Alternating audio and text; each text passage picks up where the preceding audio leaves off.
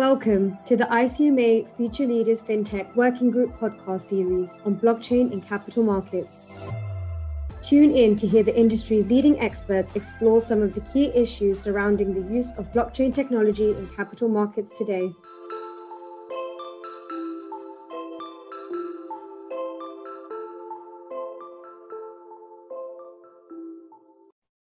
Welcome. You are listening today to episode 1 on the business case for blockchain and capital markets. The aim of this mini-series is to make what can seem an inaccessible topic accessible and, with the help of the industry's leading experts, explore some of the key issues surrounding the use of blockchain technology in capital markets today. My name is Alexander Tollest. I am the Vice Chair of the ICMA Future Leaders FinTech Working Group, and I work as a lawyer at Clifford Chance based in Paris. For today's podcast, I am joined by Juan Jimenez Zeballos, Digital Public Policy Director at the Santander Group and CEO of Alastria Blockchain Ecosystem. Juan, thank you very much for joining us. Thank you, Alex, for the invitation and support, and also thanks ICMA for the constant dedication on research and development of innovation and digitization for capital markets. For sure, this session will cover interesting topics around our favorite theme, how to use DLT in wholesale banking, and more specifically, how to use it in capital markets, challenges and opportunities. Thanks, Juan. First, I'd like to very quickly set the scene as to the use of DLT in capital markets.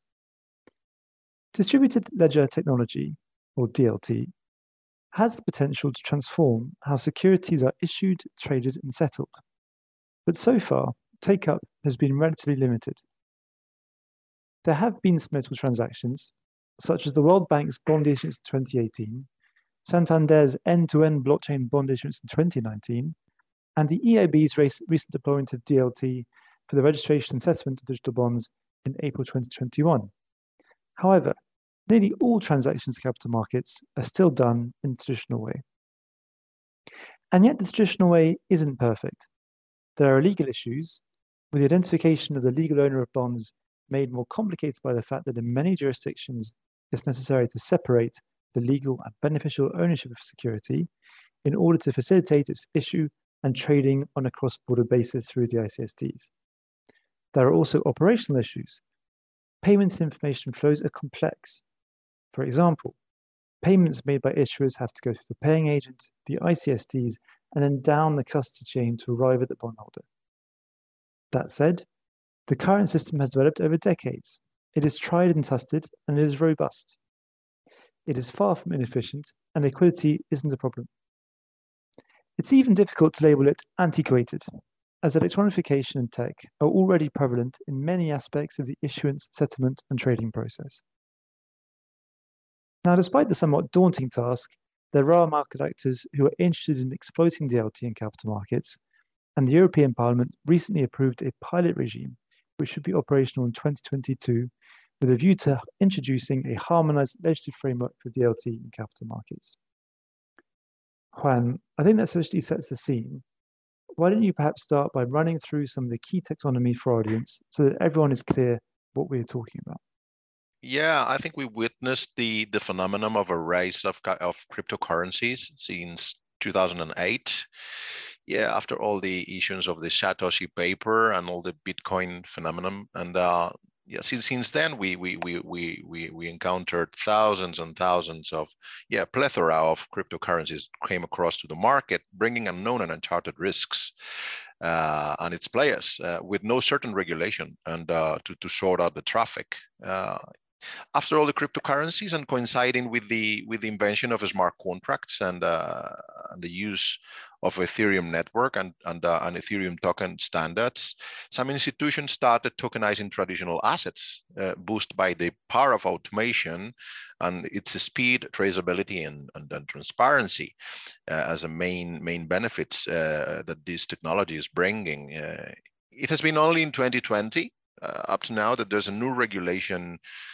It's already approved, but it's still in the oven as the MiCA trialogue is not there still.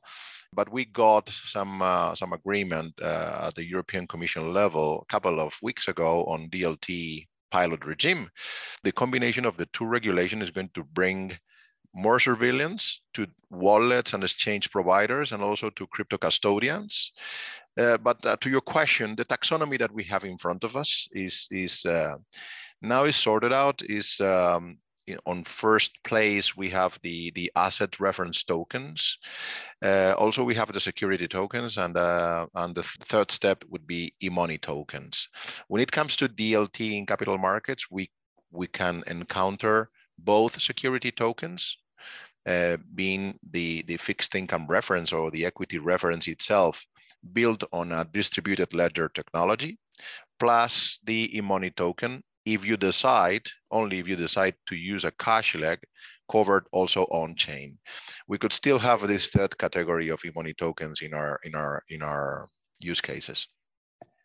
Okay, thank you. That's very clear. So what for you are the main opportunities offered by DLT in the capital market sphere? Well, I think it can bring speed, traceability, and also transparency. But it's not only the usage of distributed ledger technology or so-called blockchain. I think it's the combination of DLT for issuances in the primary market, plus some pieces of digitization used for book building, can be cloud-based tools connecting supply and demand, which these processes back in the days and even nowadays are still convoluted and complex.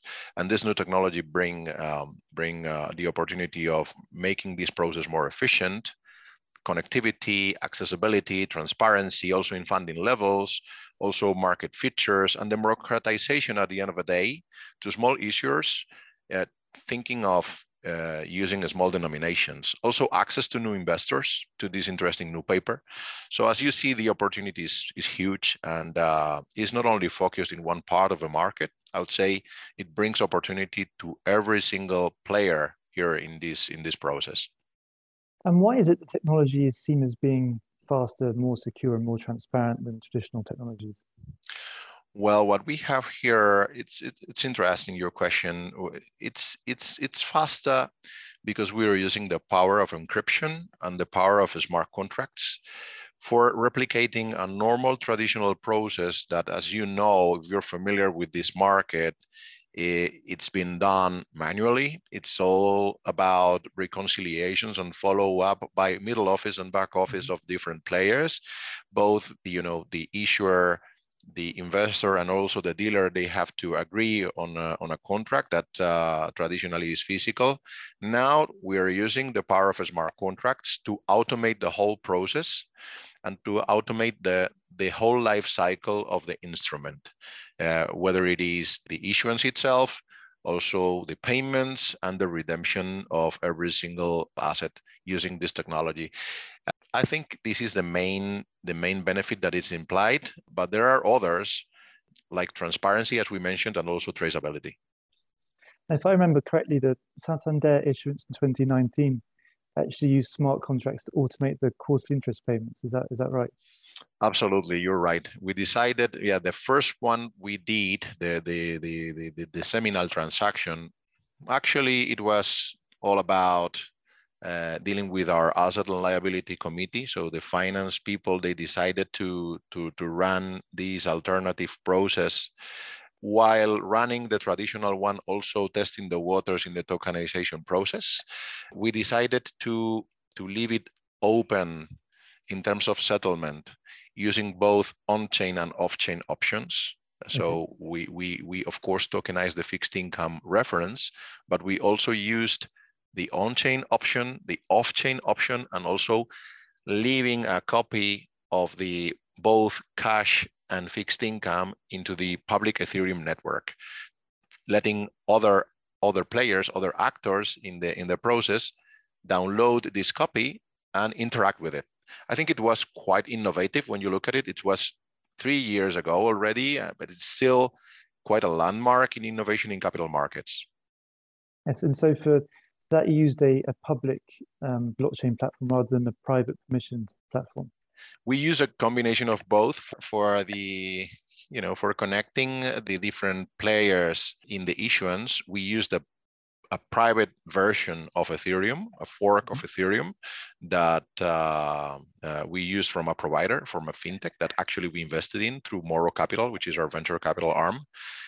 But when it came to publishing the issuance, the public issuance, we used a public network because we really believe in the public network's power. And when you think of the whole end-to-end process, thinking of regulators, thinking on notarization, thinking on other parties that would be interested in this issuance, maybe for secondary market or other purposes, I think it's important to use also public Ethereum networks, in this case Ethereum, but could be others. This is kind of a Santander stance when we look at DLT and capital markets, not only in capital markets, also in other type of use cases. So that's given us, I think, a clear introduction on the advantages of DLT. What for you would be the best case scenario for the use of DLT in capital markets in the coming years? Well, yeah, interesting question as well. It seems that now we have clearer regulation. At least we are following very closely the trialogue, and it's bringing for sure more certainty to the different players. This pilot regime that you mentioned, that we got some agreement recently, still have some I wouldn't say low thresholds, but are still not that broad when you look at the whole industry, the whole European industry.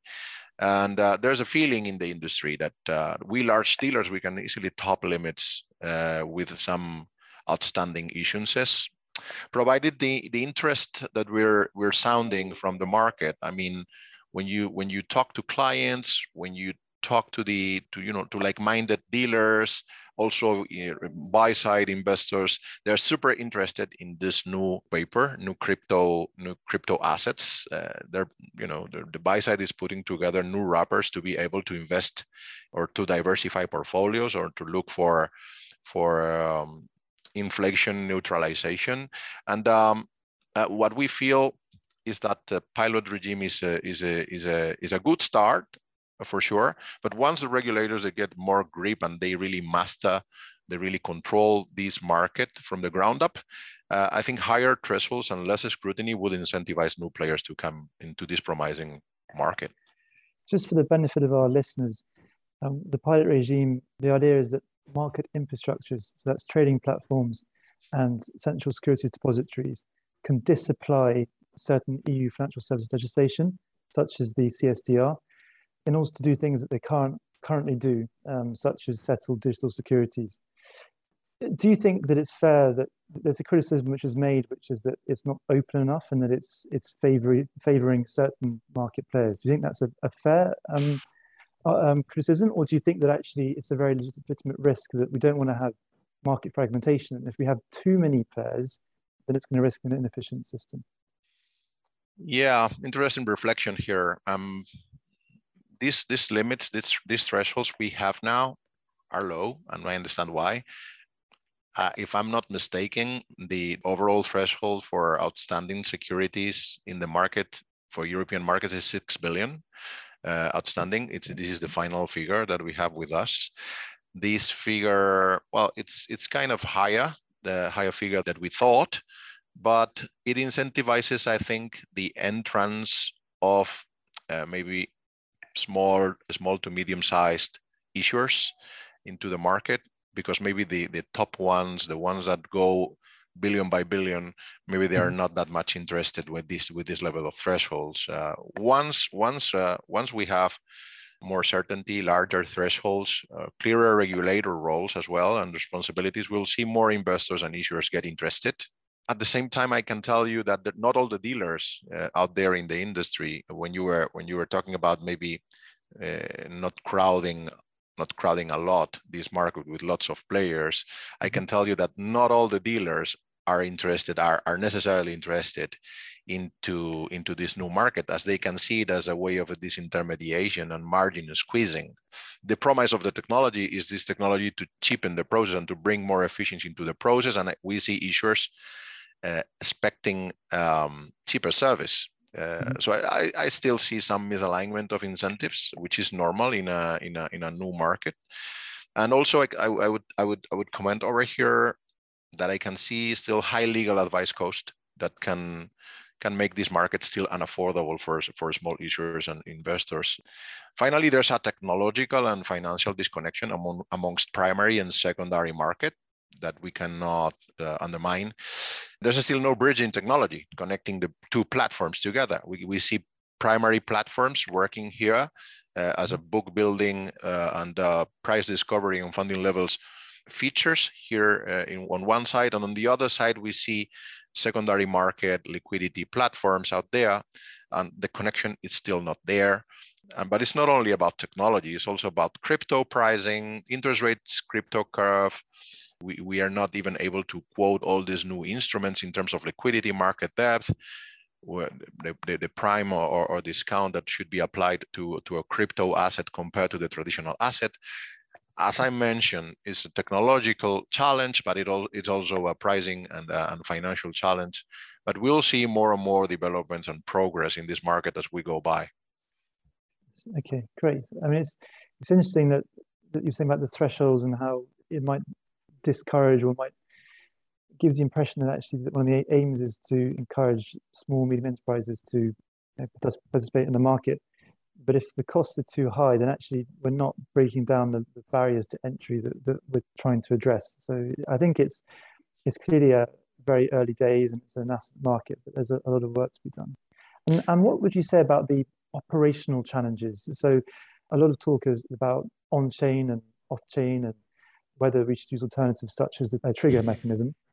And earlier you mentioned that the Santander issuance actually did both on-chain and off-chain in parallel. What's your views on some of those operational challenges? And do you think that we'll get there organically, or do you think we're still some way off?